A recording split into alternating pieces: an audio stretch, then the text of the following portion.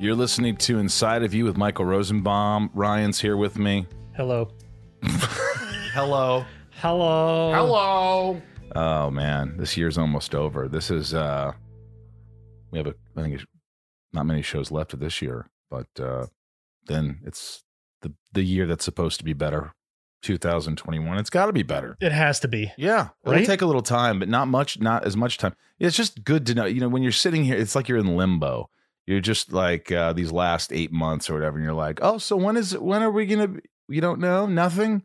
You have no idea when this is going to end. No. And now with the vaccine, you're like, oh, okay. So this is the beginning of, Yeah, it's starting to feel lighter. The beginning of the end. Yeah. That's good. Hey, thanks for listening out there. I say it all the time, but I really appreciate it. And listen, if you could do us a big favor, it does the pod a favor. Go drop a rating and a review for us over at Apple Podcasts. I'm sure many of you have, but if you haven't, it helps significantly. There's some kind of algorithm that they use. If you're listening there or have the app, stop what you're doing and go support the show on, YouTube. It takes a couple of seconds. It really helps everything we're doing here. So, you just write a review, do a rating, and spread the word as always. There's so many podcasts and things out there. So if you're enjoying this, we want to keep doing it. We love doing it, and it helps. And we're trying to grow an audience here. So if you're digging it, and big thanks to Nathan Fillion from last week. Great episode. Good editing job. He was fun. Good stash. He had a great stash. Good stash. Good yeah. high def stash. High def stash. He Yeah. had really good camera, and he had it all worked the out. lighting was great. I mean, I think ours is good. Ours His he went above and beyond. It's cinema. Yeah. Yeah, I think that's it when it comes to subscribing. Our socials, here's the handles. Follow us, like things, mention things. What is it, Ryan? At Inside of You Pod on Twitter, at Inside of You Podcast on Instagram and Facebook. That's correct. YouTube.com/Inside of You with Michael Rosenbaum. Subscribe and write the reviews. Also, the store got a new product coming soon. Can't tell you what it is, but head over to the Inside of You online store. Grab a 15% off. You know what? For the holidays, hell with it. 20% off everything. Man. Oh, man. Just use the discount code Inside of You 20. Get it while it lasts. I'm just going to put it for a few days, probably Tuesday and Wednesday. But got wine glasses, and we got mugs, autograph mugs. We got shirts and hats, just a bunch of stuff. And it's really groovy. And that's pretty much where we're at here. The album Rob and I are making. The band is called Sunspin. It's my new band. We're at the very end of recording. We've really been busting our ass. We've been playing stages. Thank you all the patrons out there and everybody who have supported the band. And we're really stoked. I really think we went above and beyond. We really worked hard, and these feel full produced. There's great melodies, harmonies, and I just really love the album. I'm really excited about it. I don't expect to be a rock star or anything. I just want to do it because I love it. But I'm like, man, this is like, I'm proud of this shit. It's good to be proud. It's good to not think I got to be great at this. But I think it's pretty great. And it's good to have made something this year, right? Yeah, man. It's like a tough year too. And you make an album and you do something and you feel productive. I think that's really important. And thanks to Westwood One for the support. And thanks again for all the love and support and extra support by my patrons. If you want to join Patreon, it's wonderful. It's Patreon, patreon.com/inside, or maybe Inside of You. And I always text you back right when you become a patron. And there's lots of great things on there. Take a look. There's a bunch of tiers and Zooms and whatever. There's just stuff. That's it. We got a great guest today. I've been trying to get her for a long time. And you think, Ryan, that the girl who played Lois Lane on Smallville would be an easy get. That would be an easy get. I got everybody else, but she, we're friends. But and it's funny because we talk about it on the pod. We didn't work together a lot. No, but I tried to get her on, and I think she was just, I know you get personal, but she was fantastic. She got into it. She opened up and let go. She's quick-witted. She's talented. She's funny. She's beautiful. She's Erica Durance. And she's a wife. She's a mom. She works really hard. She's hard on herself. I thought I was the only one. Let's do it. Let's get inside Erica Durance. It's my point of view. You're listening to Inside of You with Michael Rosenbaum.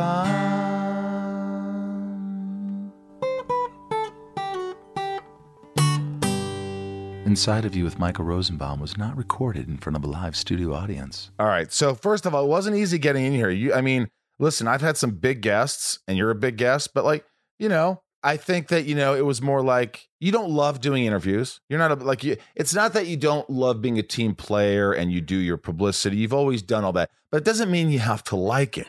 I don't love it. That's my way of being really nice about it. You know how you meet people in the business and they're in the business for what you get from it versus what you do in it? Right. Like I like what's happening when we're on the set and between action and cut. Like that's my favorite. Or if we have a nice conversation. But all the other stuff, which I know is necessary, and like you said, I'm a team player. I try, but I don't live for it. Some people really love it and they're really talented and they love to get in and do all that stuff, and good for them. Do you think that it's? I mean, what's the difference between when you're acting, right? When you're in a role, whether it's Smallville or the Arrowverse or Saving Hope or all the shit, right? All the stuff you do. I mean, not shit, but the shit, the stuff.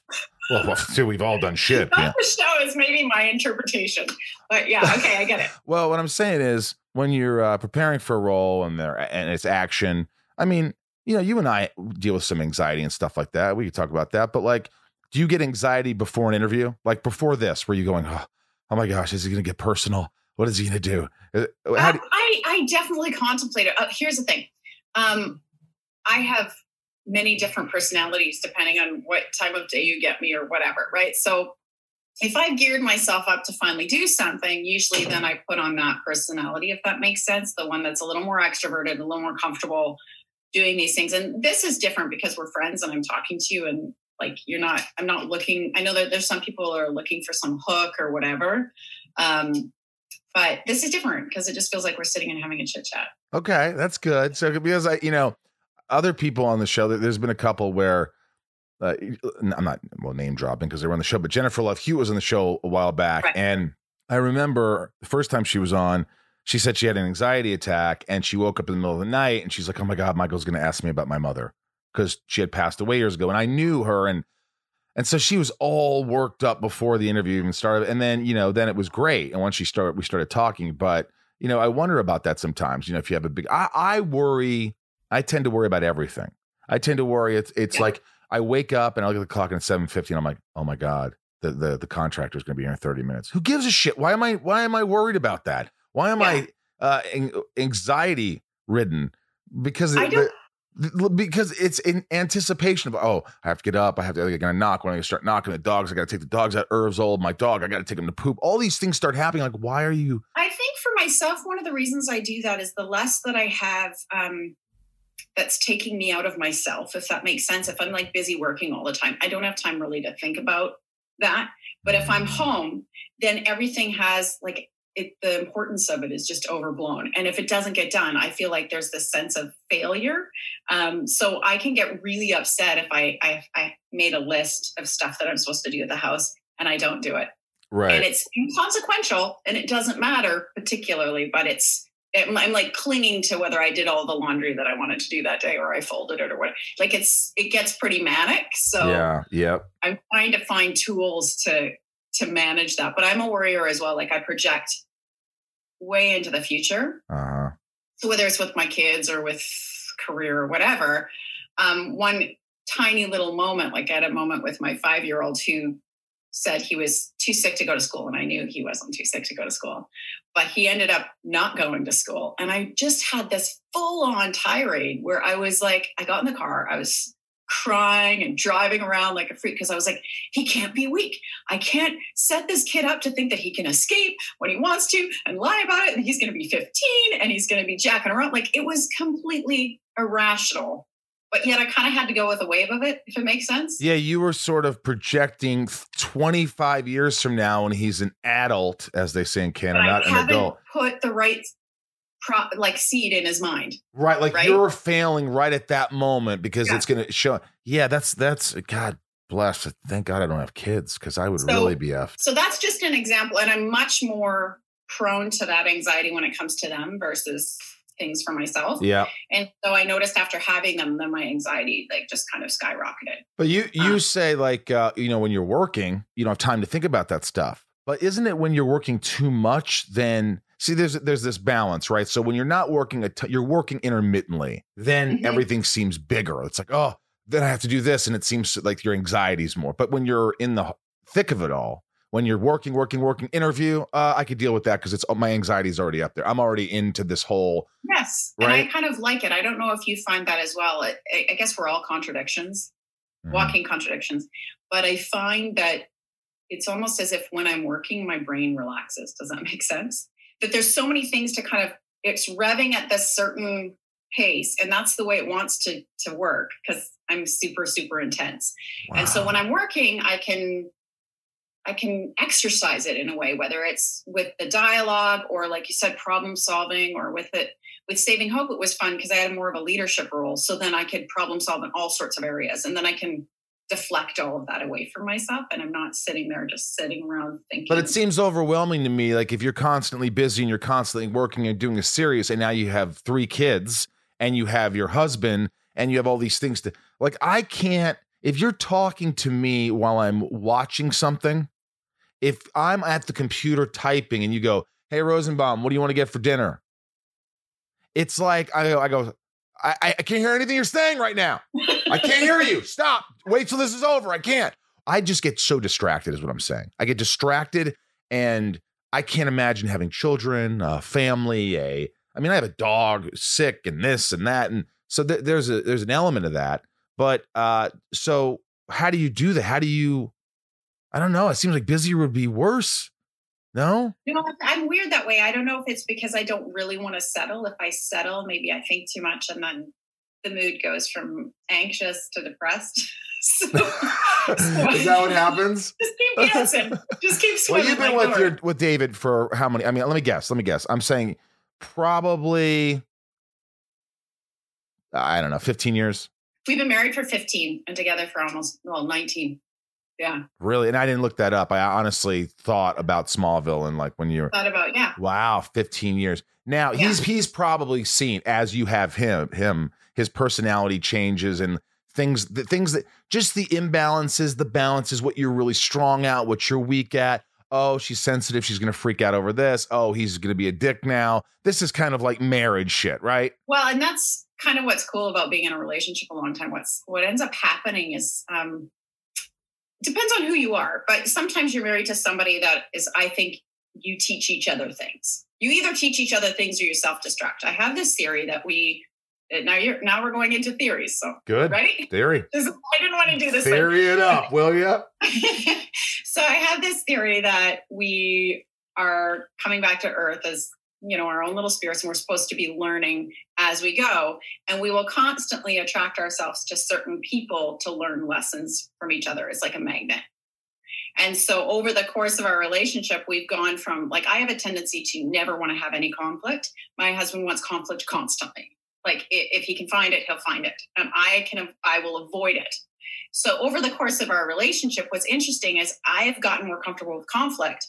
And he's learning to let go of some things that he would normally get freaked out about. So we actually kind of helped each other in a way. Like, not that we're sitting there trying to judge each other, but it was like the polar opposites of our personality actually helped.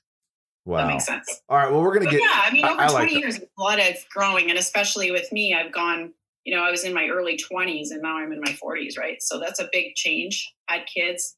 I've been a lot of different personalities for David. Have you? Hey, you know what? I got to say, that's better than being boring. Oh, the same girl for 57 years. And she's saying, who is she today? And it was like, Erica, I'll tell you what, I got a different girl every week. This is fantastic. We have this joke that there's a side of me that I use for work. And I said this on a Silly Magazine interview. But it's my Gemini twin and I call her Jillian, and she's the one that's more comfortable with things like this. She's much more outgoing, but she's got a bit of bite and a bit of edge. Right. So sometimes that's fun and sometimes it's not fun. Well, all right.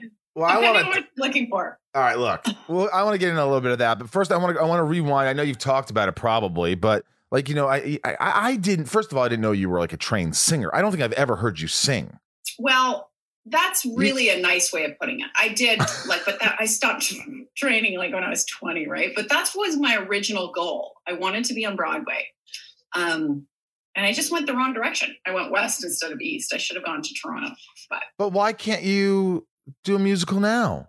Wouldn't that be a fun challenge to add to your multiple layers of Erica?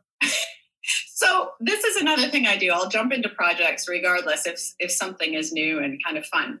So right now I'm doing the Christmas Chalet. Yeah. So I did Chalet last year, and then I did one called Christmas Stars, and I got to sing in it. And it was super fun. And one of the only reasons I took it is because I got to sing. Wait a minute. I did see you sing. I did see you sing in something. It wasn't that. Did you sing in something else years ago? Smallville. That's what I remember. Like 3 bars. Like it was just like 3 songs. I had to audition. Did you know that? I had to audition for Jeannot. You had to audition for Jeannot, the director who directed also Jaws 2 and Somewhere in Time. He directed a lot of Smallvilles. You auditioned for what? Just to prove that I could sing. I had to sit with Jeannot and James Marshall. Oh my God. That's the worst. These guys are, guys, if you're listening, James Marshall was a producer and director on Smallville. And, I love the guy, but we got into it. Did you ever see us get into it? I saw one time where, and of course my reaction to these things is always to giggle, and it's not because it's a good situation, but that's how I react to stuff. I'm also so impressed when you do get into things because I'm not like that. So I find it actually quite fun. But I remember there was one time where I was working with you, which I very rarely do. And we were outside on the ice, and it was fucking cold, and there was rain towers. Anyways, I had just bailed and slipped on the ice, and I was freezing, and then you started yelling at him, and it was totally like, yay, Michael. Oh yeah. I flipped that. And he was like, do it again. And you were like, yeah, it was great. Well, I loved it. So you're saying I was sticking up for you. I was sticking up for you. Yeah, you were being so great. There you go. See, awesome. Sometimes you need, but to sing in front, I had to, sing for something once. And I remember I think it was for Moulin Rouge. And listen, I play music and I record stuff and I love music and I feel like you have to. I listened to your album. You have a great voice. Well, thank you. It's hard for me to look. Here's the thing. If you sat with me in the recording studio, like the other night, I'm in the box and actually in Rob's closet, my friend's closet, because we went to Capitol Records and recorded, and then we had to go and do some extra little things. And he goes, pitchy. He'd stop and go, pitchy. It's so stressful. He'd go like this. He'd go, because he's trained. He's done his whole life. He's like, and I'm like, okay, do it. Pitchy. You're not hitting the note. You're not hitting the note. I'm like, well, how do I hit the note? Smile. And I'm like, smile. And he's like, I go, but I look like an idiot. He goes, no one's watching you. Just smile when you're saying the fuck. And why don't you just tell him to fix it if it's that close? Well, I just wanted to hit it. I wanted to learn, but it's I remember when I auditioned for it, and I went in there, the director's like, it's a big movie. You should go in there and do it. I go, but I'm not a great singer. He goes, so what? Just go in there. And I sang, and I was just so nervous that it could not have been good. And they're like, okay, great.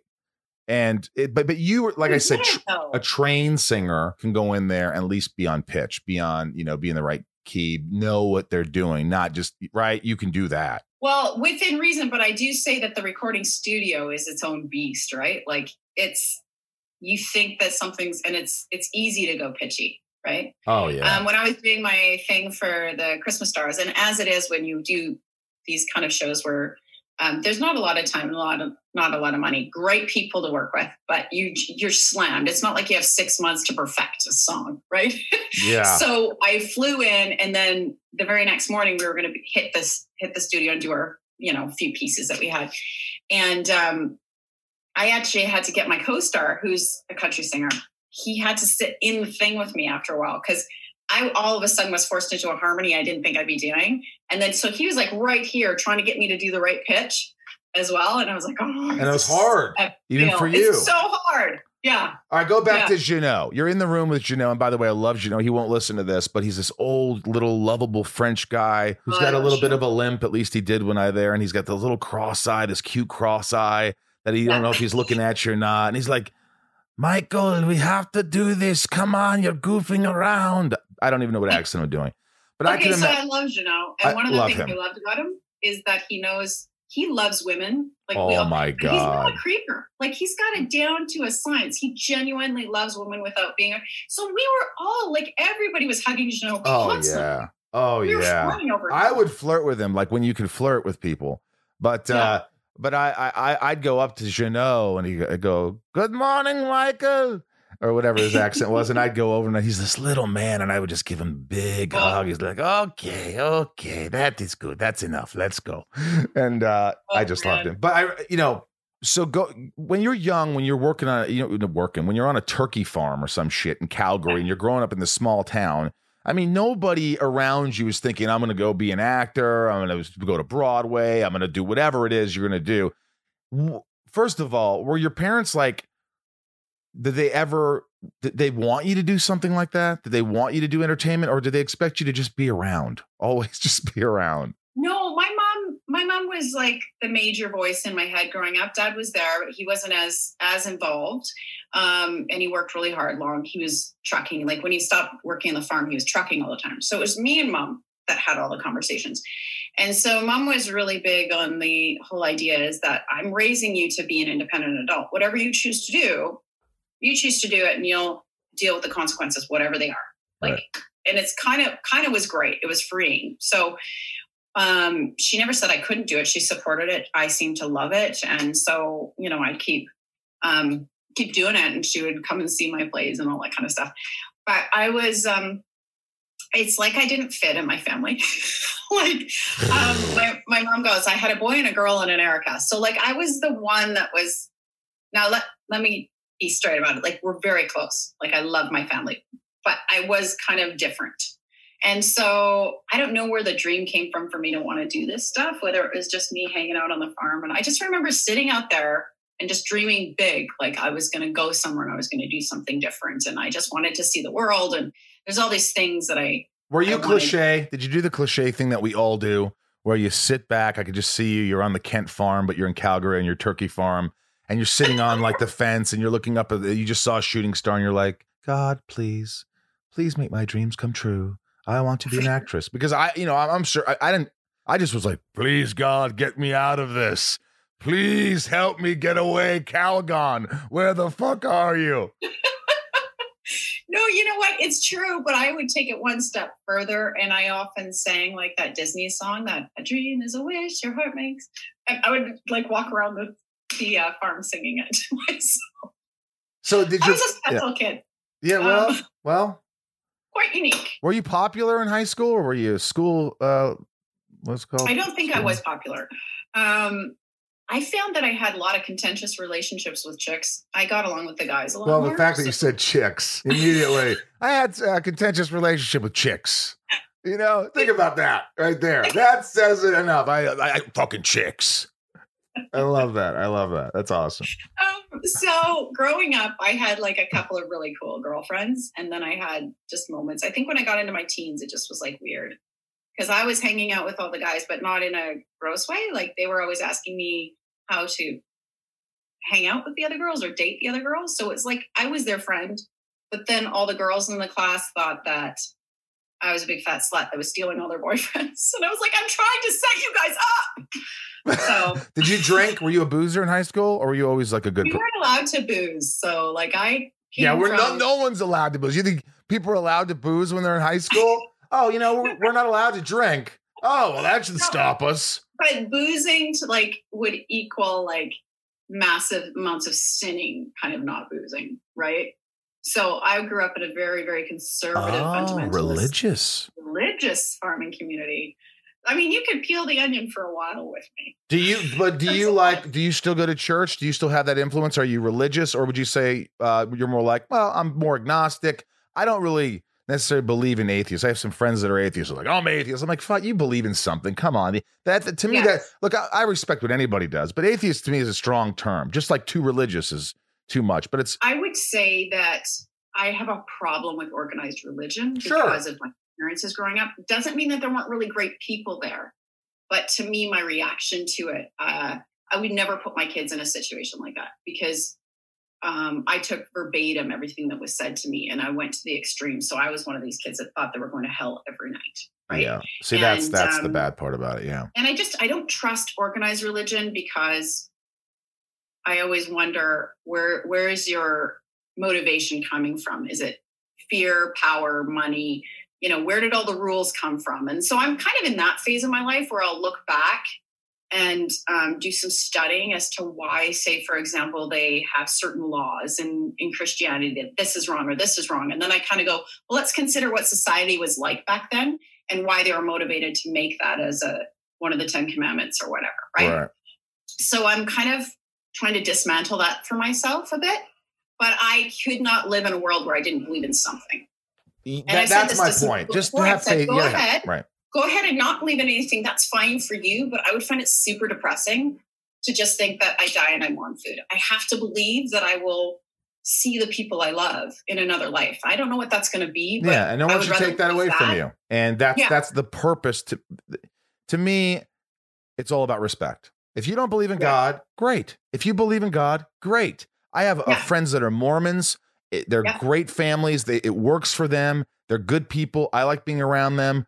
They're, I have a friend in Indiana who's goes to church every Sunday, and it works for him and his family. And I'm like, that's awesome. You do what works for you. It's your life.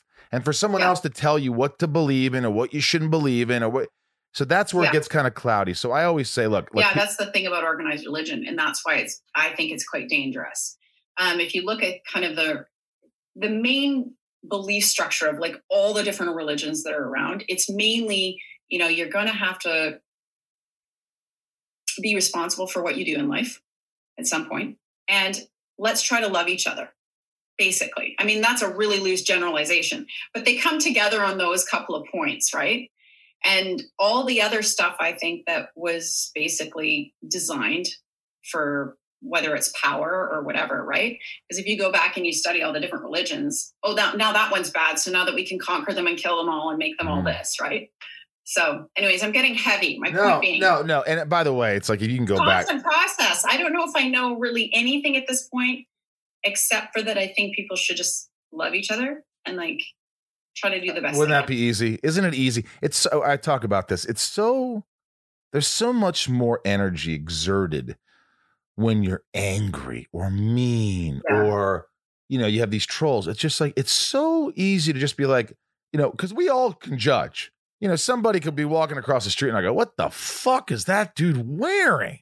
That is, and I will stop my, that is terrible of me to judge. That is good for him. He's happy. Let him wear that. Look at me. I wear a t-shirt and shorts half the time. Fuck me. So I try to turn it into a positive because it's like, as long as you're happy. Yeah. It's like retraining your mind, whether it's having to do with that kind of stuff or anxiety or whatever. It's like you catch yourself in that moment and go, okay, I'm projecting into the future. I can be chill. Let's live in the moment. And ironically, I think that's a little bit of the COVID that's kind of happened to everybody too, with respect to people obviously not getting sick, but or passing away. But the idea that we're forced kind of into all of us into a timeout where we have to slow down, Yeah. Inside of You is brought to you by Rocket Money. I love Rocket Money. You know why? Because everyone should have Rocket Money because it just helps you save money. How many times do we have subscriptions that we don't even know we have anymore and we're paying so much money, just throwing away money, Ryan? I found one. You did it. You told me. I got Rocket Money. I found one. I'm embarrassed to say how long it's been going on, but thank you for finding it. My God. It was embarrassing. Yeah, because it's like you want to watch some show and you go, I have to subscribe to this streaming whatever. And you start streaming the show, you watch it, you leave, and you forget after this trial period it kicks in and they're charging you $10 a month. It is embarrassing. 75% of people have subscriptions they've forgotten about. Before I started using Rocket Money, I thought I had, I have like 5 subscriptions. I could not believe it when they showed me I was paying for like 4 extra between, streaming devices and fitness apps, delivery services. It's never ending. And thanks to Rocket Money, I'm no longer wasting money on the ones I forgot about. Rocket Money is a personal finance app that finds and cancels your unwanted subscriptions, monitors your spending, and helps lower your bills so that you can grow your savings. Rocket Money has over 5 million users and has saved a total of $500 million in canceled subscriptions, saving members up to $740 a year when using all of the app's features. Rocket Money will even try to negotiate lowering your bills for you by up to 20%. All you have to do is submit a picture of your bill, and Rocket Money takes care of the rest. They'll deal with the customer service for you. And I like that. Stop wasting money on things you don't use. Cancel your unwanted subscriptions by going to rocketmoney.com/inside. That's rocketmoney.com/inside.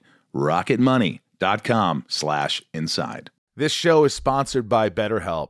I don't know how many times I have to talk about this, but it's so important. If you're sitting there right now and you're stressed or you're anxious or you have a lot on your mind and you just bottle it up and you don't know what to do, it's going to come out, and it's not going to come out in great ways all the time. BetterHelp has helped me substantially. Ryan here has been using it for a while. And don't you notice when you don't use BetterHelp, when you don't have therapy? Oh, the weeks where I miss a session? Of course, yeah. Yeah, it's like the more you talk about something, even if you don't think you have anything to talk about, things come up and it puts your mind at ease. And we all carry around different stressors, big and small. And at times we keep carrying them around rather than processing them and letting them go. When we keep them bottled up, it can start to affect us negatively. Therapy is a safe space to get things off your chest and to figure out how to work through whatever's weighing you down. Therapy from BetterHelp is helpful for learning positive coping skills and how to set boundaries. It empowers you to be the best version of yourself. It isn't just for those who've experienced major trauma. It's for all of us. If you're thinking of starting therapy, give BetterHelp a try. It's entirely online, designed to be convenient, flexible, and suited to your schedule. Just fill out a brief questionnaire and get matched with a licensed therapist and switch therapists anytime for no additional charge.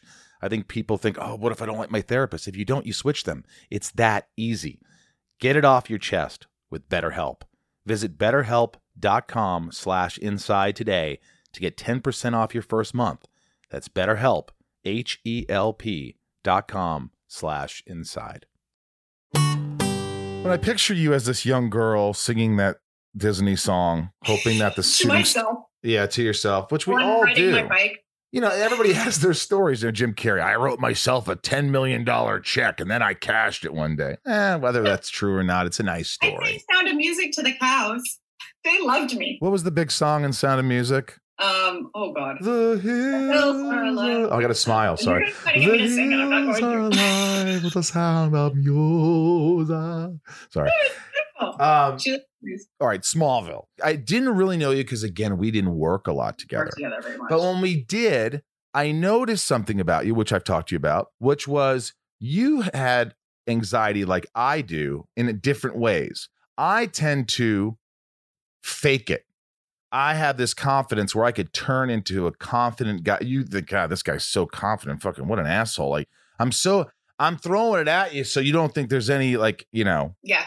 But I do suffer, and I would suffer by, always doubting myself and always like, you're not good enough. And like, did the director like you? Did the other actors like you? Are you good? Are you going to keep your job? It was this constant cyclical, maniacal fucking thing that was just pounding in my head. And so for me, I would do my thing. Now, I noticed you were the sweet version, but you weren't like someone that was just like, hey, chicks, I'm about to do my scene, what's up, chicks? You were sort of like, what's the word? Tentative? No, what's the word? Is that the right word? Sort of like, what's the word? I was nervous. I would go really introverted. So uncertain. Uncertain. I constantly second guess myself. I don't know where that came from, but I'm actually working on that. Actually, at this point in my life, which is crazy to say at 42. I'm like, I'm really learning to trust myself and walk away and not constantly be going, well, that wasn't good enough. That wasn't good enough. I don't know. That's what I remember. You were sort of apologetic. You were always like, I'm sorry. Well, here's what's baffling. If they would have said action and Erica Durance was terrible, then I would have been like, well, I guess that's why she's nervous, because she's just not very good. But you were so good that I didn't understand why you were so uncertain on all these things, which I also looked at myself and said, wow. Sometimes I'd watch, I didn't watch all the time, but when I watched myself, I'd go, I was able to actually say, you were good. Dude, you're good in this.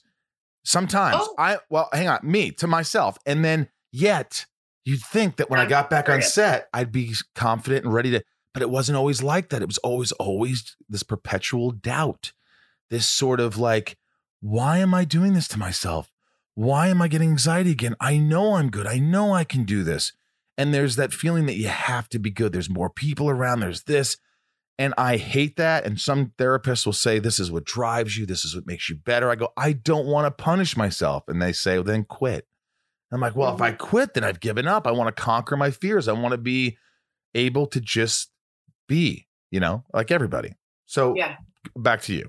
That's how I felt. So how did you feel? I couldn't believe I was there, right? Like I felt like I had joined a group of like the cool kids and the ones that have done all these great things in the world. And then there was me that just kind of randomly showed up on the set. You have to understand, I used to book Tom and Kristen's photo double on that show. You were casting director. Yeah. So all of a sudden I'm in the show, I'm working on the show and it's halfway through and I know it's really popular and that sort of thing. So I just always felt a little bit behind and like I was off kilter a bit. And that, like I was a big dork and didn't quite fit in. And you could tell because I would do these weird things and people were like, that is really bizarre. I didn't think you were weird at all. I just thought you were just a little nervous, which is fine. But now as you're talking, it's really dawning on me. Like I'm imagining myself, and maybe you guys out there could do this. Imagine yourself talking about casting someone in a movie and you're sitting there, you're eating chips and you're like, how about this girl? Or how about this guy? Okay, I'll cast him. That's great. And then someone goes, you know what? Why don't you play the role? What? You're going to play, you're going to be in Smallville. What? Yeah. And it was like, I remember because I got it on a Friday and then I had to do my read with Tom. We've talked about this because, people are always asking that question, but I didn't realize that he was really gracious about it. But I didn't realize that was like, if he hated me, I would not have the job. And I'm glad I didn't know that. I would have been so stressed. I know, like, Tom. You haven't seen me stressed. I would have been like, I can't even speak. I don't know. I mean, honestly, Tom probably would have gone, just not attracted to her. I bet. Like, think about it. Like, honestly, if you don't have chemistry with someone and they're supposed to be Lois Lane to your Clark Kent, it's not chauvinistic. What's the word? Whatever. To just say, the producers, you know what? I'm not feeling it. I don't feel like the chemistry and the good vibe or what you're saying is you're not attracted to the person. Like, immediately when you meet an actor, I think there are two types of actors. There are the ones that are cool like us. Oh, yeah. We're so cool. But right away when you meet a certain actor and you're like, okay, we just won't get along. We're going to be like oil and water. And that's just the way it is because we view it so differently. And so I think that that's part of what happens when you initially meet with people. And so maybe that was what ended up happening in that read or whatever. Because I remember Beeman was there and I was so stressed out and I had to read my scene and I was like, oh my God. What was your first line on Smallville? Do you remember it? Or first scene? I think. Oh gosh, do you know what? It was I came out of the elevator. All I remember is I came out of the elevator and walked down the hall. I was going to find Chloe in the hospital. And it wasn't Clark, it was Nathaniel. Was like half naked looking the other way. And I remember Nathaniel was the stand-in, right? Nathaniel did it with such a pose and Tom doesn't pose at all. Yeah. So I was like Nathaniel the stand-in was so he's shirtless? He's shirtless and then a little something else on the back. I don't remember. So you saw a butt cheek, like a half crack? I think so. Okay, and this is the stand-in, not Tom, standing in for Tom Welling, and he's posing. When you say pose, what was he posing like? What was he? Was he doing a Superman flop? Doing as one would, I think, try when they're going to be naked, try to look good. But Nathaniel also was quite theatrical, so it was just quite funny because the two different people had it been Welling, he would have been like, "You done? I hate this," But Nathaniel was enjoying it, and I remember I just walked in, and I don't remember that day at all. Like I was so scared. But I know Lois said something quippy. And then the next scene we did, I remember specifically, because it was some other time that I saw Clark naked. Isn't that great? That's how they introduced my character onto the show. Good for you. And I go, I'm Lois Lane. And I remember that line. Did you think that your anxiety and maybe depression. Really, Smallville was the reason for that, because it was so much pressure and so much stress and anxiety to come on that show that kind of pushed it into a different direction from that. Do you blame Smallville for your anxiety? Or did you, like, honestly, because like I remember I worked, I stressed. And then something was the tipping point. Something was that got me over the edge where I'm like, okay, now I have anxiety that I can't really control as easy as I used to be able to. I'm older now. This has happened. I've got to take a step back. And was it Smallville, or was it something, or did you always deal with it? It's always been part of my personality, but I didn't recognize it for what it was. And so it wasn't Smallville. Actually, I got a lot from Smallville. It pushed me out of myself, right? And I learned to trust myself a little bit more. And then as I went into Saving Hope, I really was thrown into the deep water myself. And then you really start to kind of keep your own counsel and go, it's good enough. And you kind of move on, right? I never really believed that there was something like that would happen to me, that I would actually get to do the acting thing for real, right? I was fully ready to kind of continue on as everybody else I knew went on, and completely fine with it, right? So when it came about, it just surprised me, and then took me a while to get my feet under me, but I loved it so much. I think my anxiety and depression came out after my second kid. And that's where it kind of got triggered. Is that postpartum? Yeah. And I've never, I'm managing it much better, but it really, I don't know, body chemistry, what it was. But when I went to have Lachlan, my 5-year-old, we had to do lots of IVF. We did quite a few years of that. And so when you do that, you really play with your hormones a lot. And that can kind of affect all sorts of things. It can affect how you look, how you feel, but it can be forever. Like then your hormones are out of whack for a really long time. And some of them don't really go back, right? So if you think about all that stuff that you're pumping through you, the only thing that I can kind of liken it to, and I don't know if you've ever done this in your life and you don't have to say, but when I try to explain it to a man, I say, have you ever taken extra testosterone to work out? Or have you ever done a little bit of caffeine? Or have you ever, Sure. And it gets that kind of rager, and the rager comes out. That's kind of like some of the hormones that I did, only it lasted for like 10, 15 months, right? Jesus. So now when I look back on like how busy I was, how tired I had 2 pregnancies while I was working. I was trying IVF for 10 years. So I think it all just kind of went to the point. And then I had my second son, and then Saving Hope was done then. And it was just like everything stopped, right? I'd been working for 15, 16 years and then it stopped, and I had nothing else to do. And then I had all these hormones and these emotions, right? And I think that it just kind of... You know what? I love that you're so honest about that, because that's so important for people to hear, not only for women to hear it, but for men to hear it, because, you know, I've said this before, and, you know, it's way fucking harder to be a woman. It's so obvious. The shit that you guys go through, and then having periods, and then giving birth, and then all the hormones and the shit. It's just not even on the same fucking level ever. And then you start to get, as women, we say, then you start to get okay after having your kids, and you think everything's going to go fine. And then you go into menopause, and everything gets fucked up. When does menopause start? It depends on the person. My mom started really early, so I might be starting in my 40s somewhere. She started at 39. That's how powerful she was. She was like, I'm done. And she like set her body into menopause just by sheer willpower.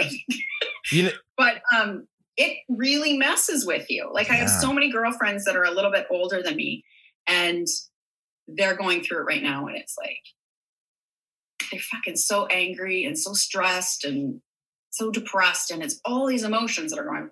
By the way, postpartum, I just never really understood it. I never, because I'm a guy. And then my friend Nate, years ago, he had a baby, and his mom, Terry, calls me one day, you know, Southern woman, love her, call her ma. She's like, hey, Mike, Amy's gone. And I said, what, Terry, what? We lost Amy. And I go, what? What do you mean? Nate's wife, she overdosed on pills, took a bottle of sleeping pills, she had postpartum. And it's such a serious thing. That was a huge wake up call where I was like, this woman wasn't suicidal. This woman wasn't like wanting to take her life. postpartum is a real thing. And they, I don't know, they weren't on top of it, or she was too shy or too reserved, didn't want anybody to know that she was having these feelings and for whatever reason, she took a bite and then didn't wake up. And it was the most hard. And I had to fly to Indiana, and I stayed with Nate a week, and I was on baby duty at like 1, 3, and 5 to change the diapers. And I'm like, what the and just hanging out with him and going, this is just awful. So, yeah, I don't know why I felt compelled to tell that story. But. If you're okay extrapolating on that, I don't know if you want it to be like a happy or is this okay for the podcast? Yeah, no, I mean, this is real shit, man. Okay. So one of the things I found about postpartum is like in hindsight, when you look back, you realize that wasn't quite normal. Like, I don't even think a lot of times, unless women have read about it beforehand and have support, they don't really know that they have it. They don't know. They're just living in it. So one of the major things that women that I've talked to and myself felt was when I had my children, I had a panic because I realized I wasn't going to be alone in my head ever again. There was always going to be a person there. And that freaked me out. And not only was it a person that I felt I didn't deserve to take care of. And there's a lot of women that experience that. They think if it would be actually, they really think this, because I remember thinking this clearly. And I remember thinking it was loving. It would be easier if I wasn't around than for me to be around and fuck them up. Because I was so terrified that I was going to mess them up and they were so perfect that I thought, but it's better that somebody else that's more calm and that could do this right would be around than me. And I just wanted to disappear. And it seemed like a completely logical thing. Completely logical. Like, this is a loving choice that I'm making. So I'm not going to put on what happened to that woman, but they really, like, it's not out of a selfishness. It's out of the sense of like, I'm going to hurt you. I'm going to wreck you. You're perfect. I understand. Honestly, what you just said absolutely resonates. It is probably what most parents feel, or mothers feel, to a certain degree. I mean, certainly some are meant to be absolute mothers and want to give birth the second they can, and some don't, and some wait, and some are I hate to use the word accidents. They're all miracles. Little miracles. But the biggest fear I have, and this on another level, of course, throwing it back to me, but in a way that I can understand, or make you understand that I understand you, is that I think part of the reason maybe I haven't become a father. It always scares me. I'm like, well, who's going to teach the kids math? I know it sounds funny. Well, who's going to teach the kids science? I'm going to fail. I'm going to fail this kid. I'm going to fuck up. I'm going to ruin this kid's life. I can't do this. It's almost like it's, what are you doing? Yeah. Of course you could do this, but you imagine and now amplify that by actually being a woman who's giving birth to this child. And so I can't even imagine. It is. I absolutely understand what you're saying. That makes perfect sense. Where you're like, I can't do this. I'm going to fail this person. So it's easier for me to go. That's the enormity of and that's, we're going full circle. If you can have somebody in your life that's supporting you and with you, which is not really usual in our like Western culture to have like the mother and the auntie and this person, that person, to kind of go, let's not project into the future. Let's just do today. Yeah. Like if somebody were to just said, let's just do today. Let's not project into like what they might do when they get older or how you're going to. I remember this was my intensity factor. I don't know if I've told you this, but I remember there was a time that I freaked out and I yelled, and Lachlan was only about like 16 months old. So not very old. And I just had a total freak out. And I looked over and I'd never seen that look in his eyes. And my first thought was, oh my God, I'm the person that taught my son to be afraid. Like, that's the first thing I thought. And I thought, I can't do this. I can't be around. I'm going to wreck him. And so like, anyways, I'm again, super, super intense. Right. Right.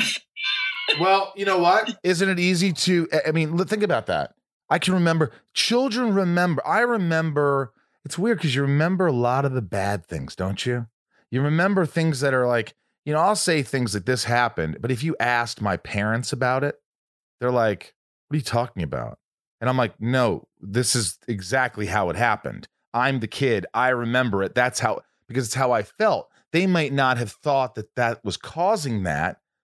They thought, oh, we were just fighting. I had an axe in my hand. I wasn't going to really kill your mother.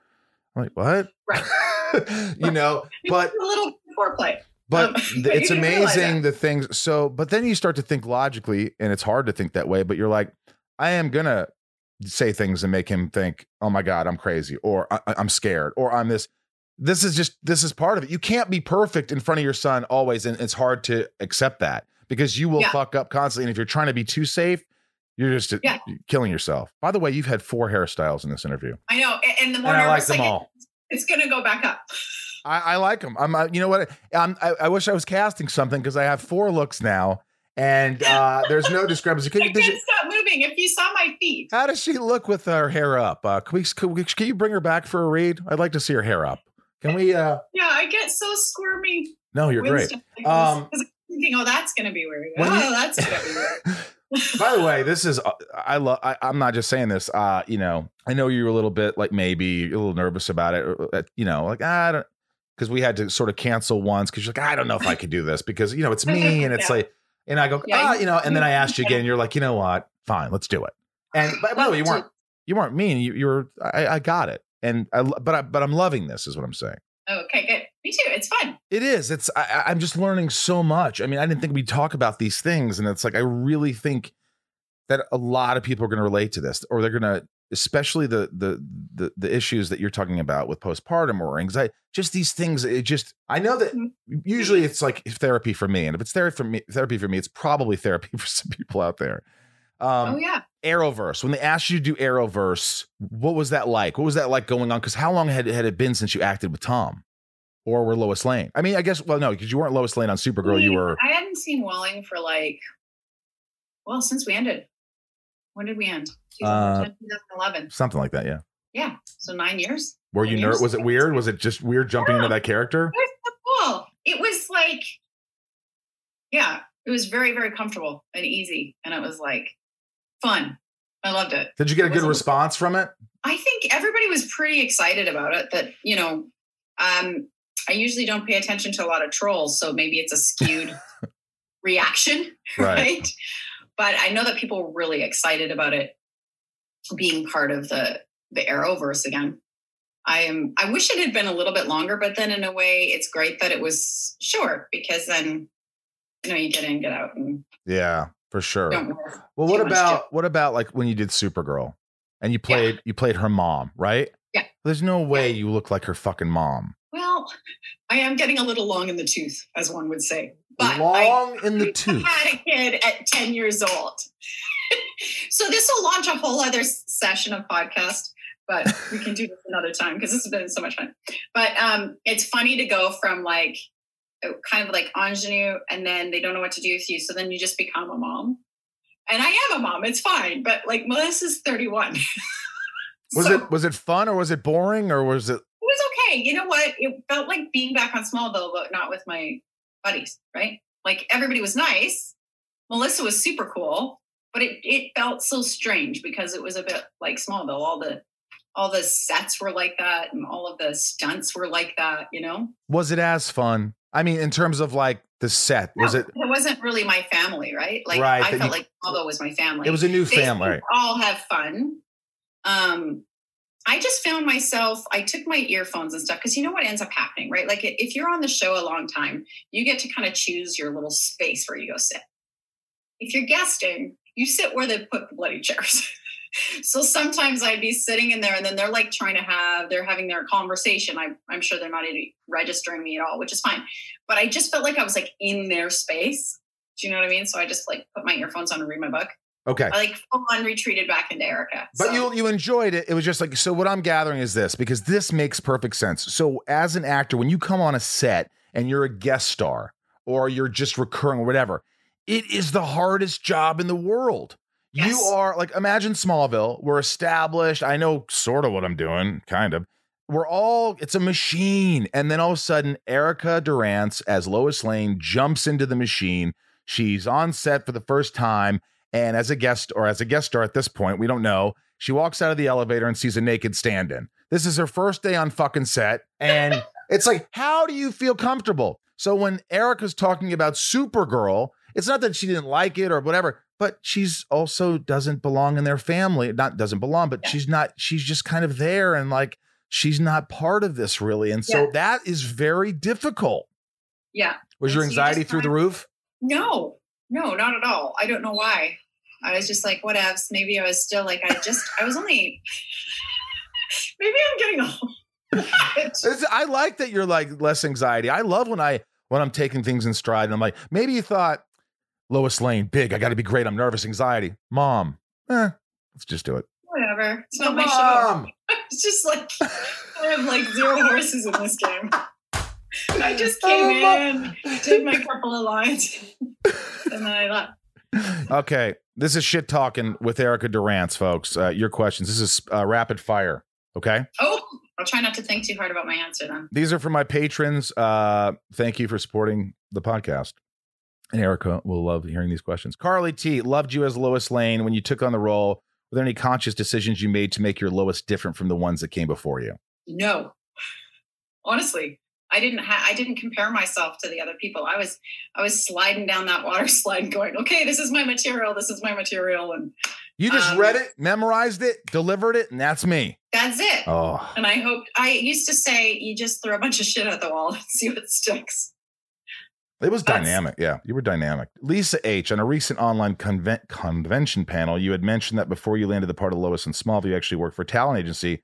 How was the transition? This is a good question because we talked about it. How was the transition from an administrative position to being the talent? And how fast did that happen? It was weird. It was bizarre. Like I said, sometimes it would make me more nervous because I was on the set and I knew all the background and I was like, I got to perform. So if there's more background people there, I was much more uncomfortable than if it was just like a scene with another actor. Because you were thinking, oh my God, she cast us and she's doing this. It felt like everybody was watching, even though you and I both know they couldn't give a shit. But they're just like, hurry up, I want lunch. Please hurry. This guy can't deliver his fucking line. Lex Luthor's supposed to be brilliant. The guy can't even get his lines out. Jennifer N., what is your favorite episode of Smallville with Tom Welling as Clark Kent? My favorite season. I don't have favorite episodes because they're all the same, but I like season 8 a lot. But that's also because in the other seasons leading up to it, I was always the joke at the end of the scene. So I would show up at the end of a scene that I thought was about something interesting, and then I'd say something, and then the scene would be over. So, Nico P., who's your favorite sports team to root for? Let me guess, the Calgary Flames. And I like the Seahawks. Seattle Seahawks. That's close to Calgary. That's only an hour from Calgary, right? Or no, a couple hours. All right. Dana S., with how the world has changed so much, how are you dealing with schooling with the kids? Wine, liquor, or beer? Edibles. Oh, pot edibles. Something mellow that just kind of... Do you feel like... Alcohol makes me really mean, Mommy. That's enough! When my husband would walk in and I had my vodka bottle out of the freezer and I was just drinking and he was like, oh, shit. Did you both laugh or was it like a moment? Oh, yeah. He's like, wow. Yeah. It's just a sip. I've been caught doing that. Honestly, I feel like an alcoholic, but I'm like, I don't drink really. So but once I got caught drinking out of the bottle and they're like, are you serious, dude? I go, okay, I know what this looks like. This is the first time I've ever done. I just sound guilty. There's nothing to say, but it really was. I don't do that. So anyway. Well, see, that's what makes me a little bit more like, I kind of am like a dude. Like, it's just easier to drink it out of a bottle than get a glass. So. I do that all the time. My friends are like, can I drink the lemonade? Nope. How about the Diet Coke? Nope. Because I drank out of it. I do that all the time. And I don't waterfall it either. Like, it's a full on. Yep. Anyway. Shelby, is there a character you'd love to play in a movie or TV show? Is there something you'd love to do? Something with music.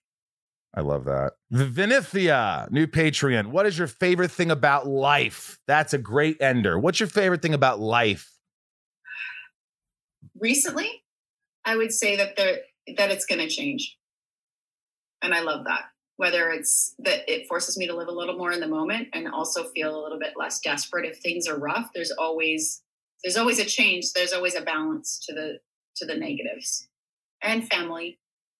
You know what I like about life? Being alive. That's a good thing. I mean, you know what? It's like that's. I know it sounds stupid, but honestly, no, the really fact that you're actually like, able to talk and walk and hair change. Now I'm thinking again deeply. This is Erica. This is real Erica. I when love I it. really get into chatting with a friend of mine. And then I look and I think my face looks really round. And then I take my hair down. By the way, this has been really fun. And if we ever do another podcast, because we're running out of time for your session, we can talk about something that was really tough in my life that I had to do. If we ever do another podcast. Well, can you give me a hint about it? It's when I did the Howard Stern show. Oh, wait. You did the Howard Stern show. Well, it was one. I ended up doing it twice, and I shouldn't have gone back. But what was it? What he was just asking you, because it's Howard. He asked personal questions. So the first time was kind of gross, but I got away with it. And then I did a butterfly effect 2. And I got a lot of pressure from the studio and from a lot of people to go on Howard Stern. My first reaction was, and this is what I should have stuck to, no, it's not my deal. Like, my life isn't that like that. I don't have a tawdry existence. It's fairly basic. But then they kept asking, and the studio's like, you got to do this. And so I said, okay, I'll go and do this. I can do this. Because the last experience I had with Howard, he's a nice enough guy. Like, he's smart. He knows his stuff. You just have to know what you're doing when you go in the ring with him. And I did not.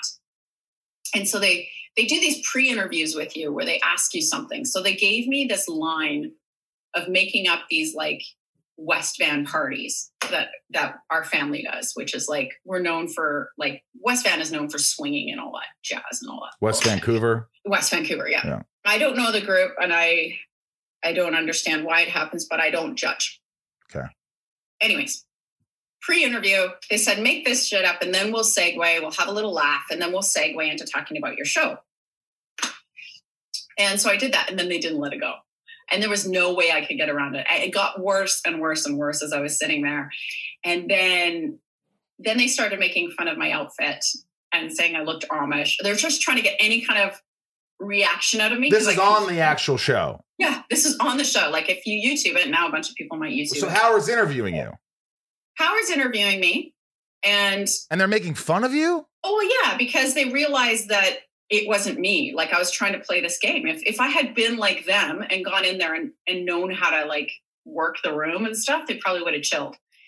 But the worst experience of that, and I cannot believe I didn't birth, I don't know why I didn't leave, but he had 2 cronies that threatened, they were standing there off camera, and they were going to drop trow and show me their business to try to get another reaction out of me. Like, it was just a nightmare. And all I could think is, I've, like, brought so much shame to my family. And that's all I could think about was, like, why did you do this? If it had just been me, I would have been like, that was really embarrassing and dumb.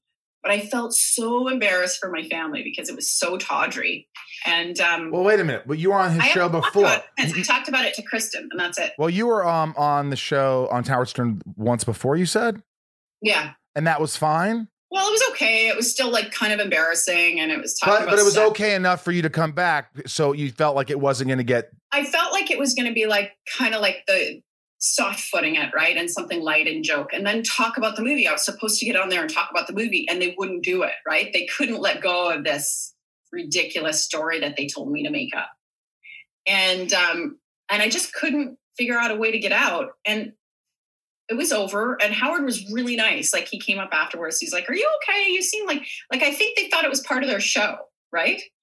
And I'm like, yeah. And I got out of there, and I went downstairs, and I started, like, I was bawling in the room, in the building below. And somebody reported that back.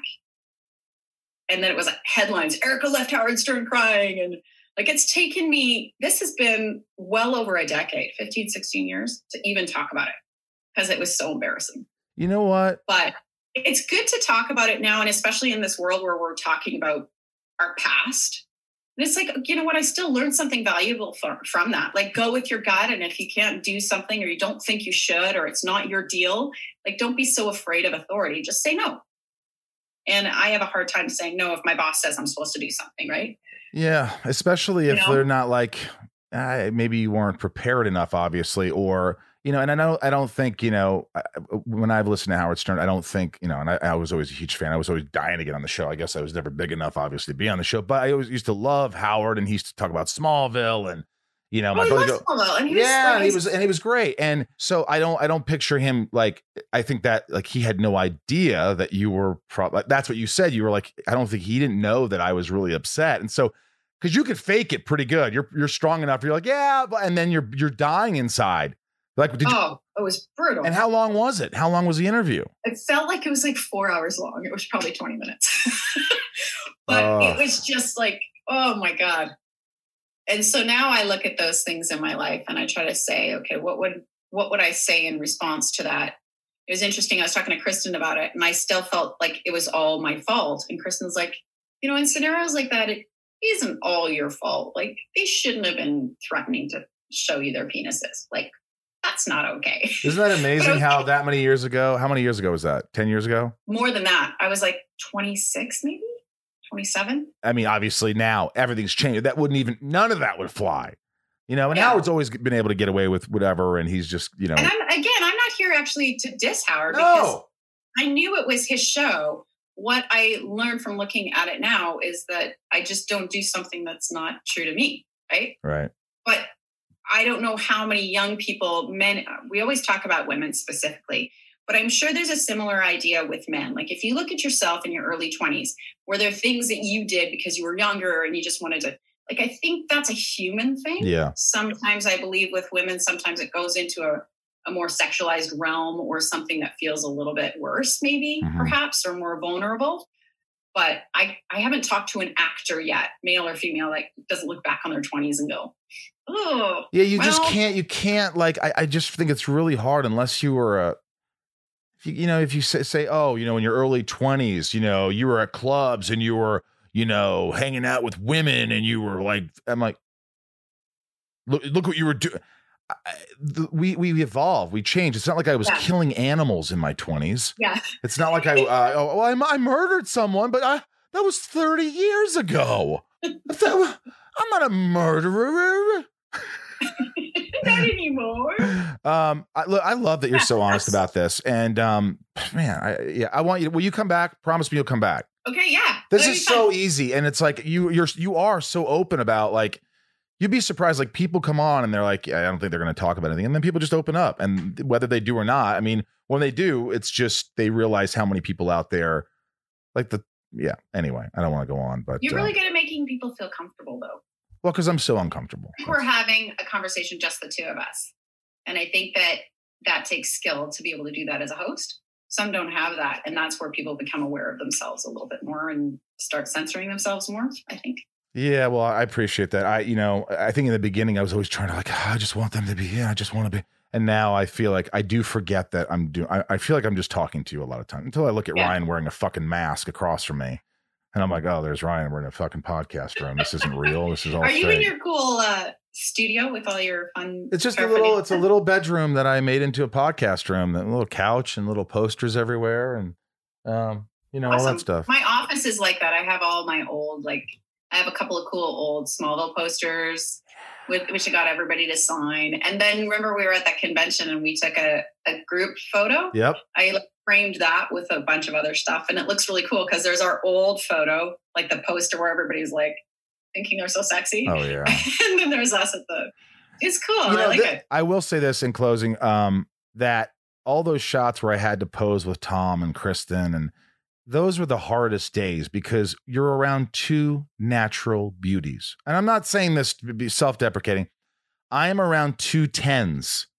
And if you add personality and like charisma maybe to my looks, I'm up to maybe a 7. If you add but they're 10s. I could be a 6 or what you're saying. Well, Dax always says, he goes, yeah, you and I are like, we're solid 8s because we're, what do you say? Our looks are a 6 and our personalities are a 10. So we're a solid 8, dude.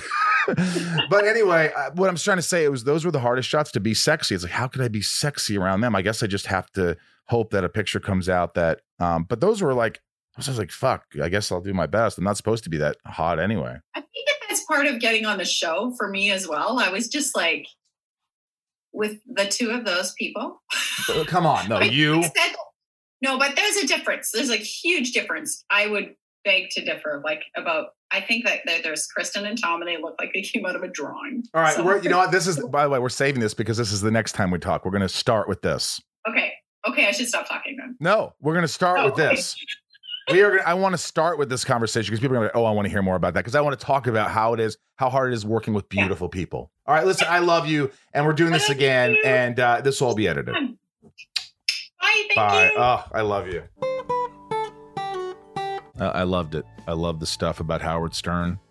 Yeah. I love the stuff. I love her opening up. She's a really good person. You could tell she's got a big heart. And these Canadians, man. These Canadians, they're all like, I'm so jealous of these Canadians. You got a lot of good Canadians. These Canucks. These Canucks. You know what a Canuck is? I do. Canadian. Vancouver Canuck. That's right. The Vancouver Canucks are Canadians. Uh-huh. I mean, Canuck is another word for it. So thank you, Erica, for coming on the podcast.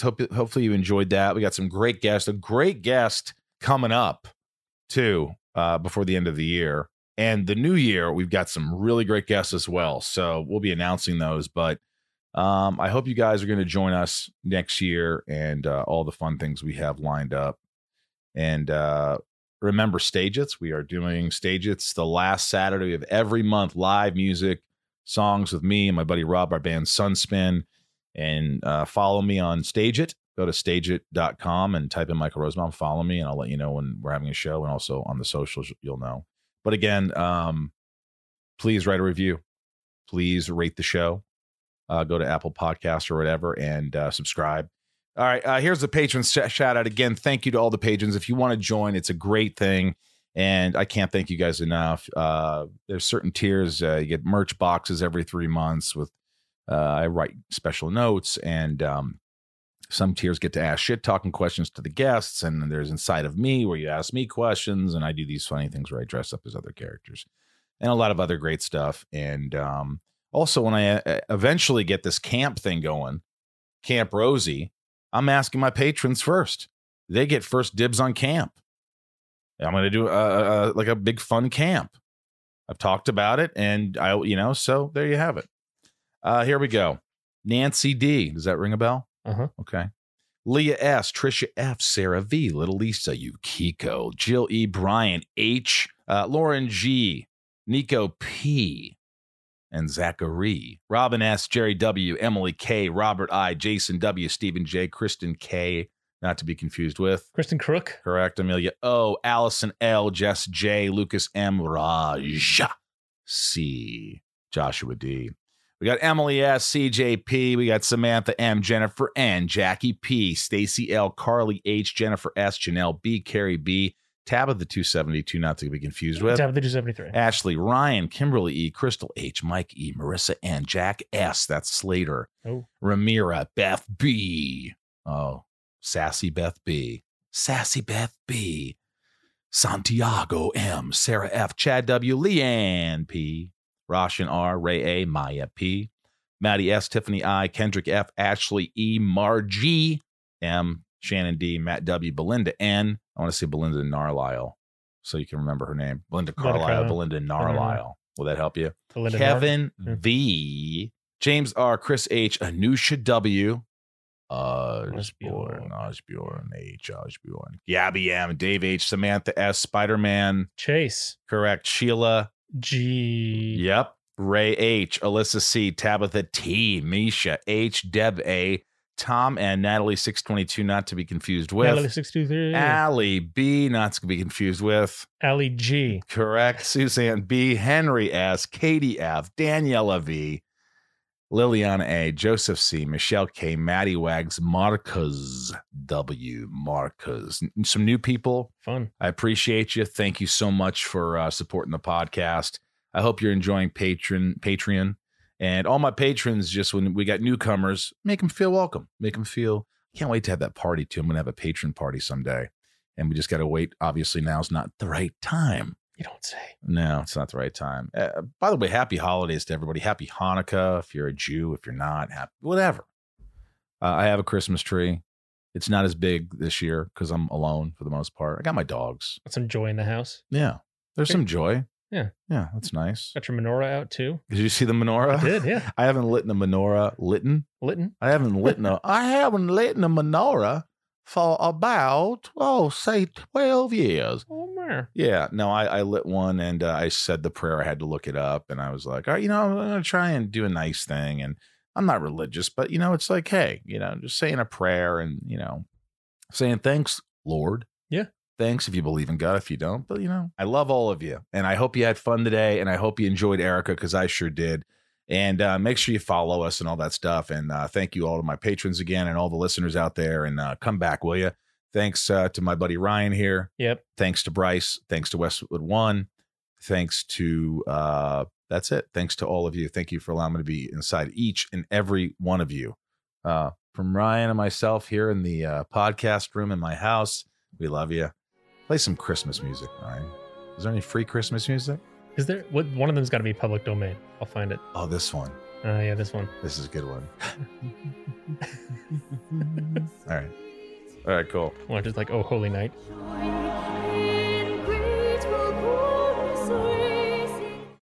Welcome to Talkville, the ultimate Smallville rewatch podcast. Guest star Sarah Carter as Alicia Baker, although I didn't really work with her a lot.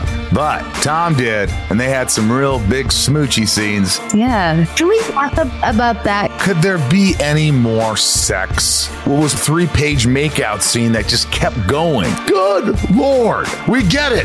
They have chemistry. Jump in now or catch up on any of the past seasons of Talkville on YouTube or wherever you listen.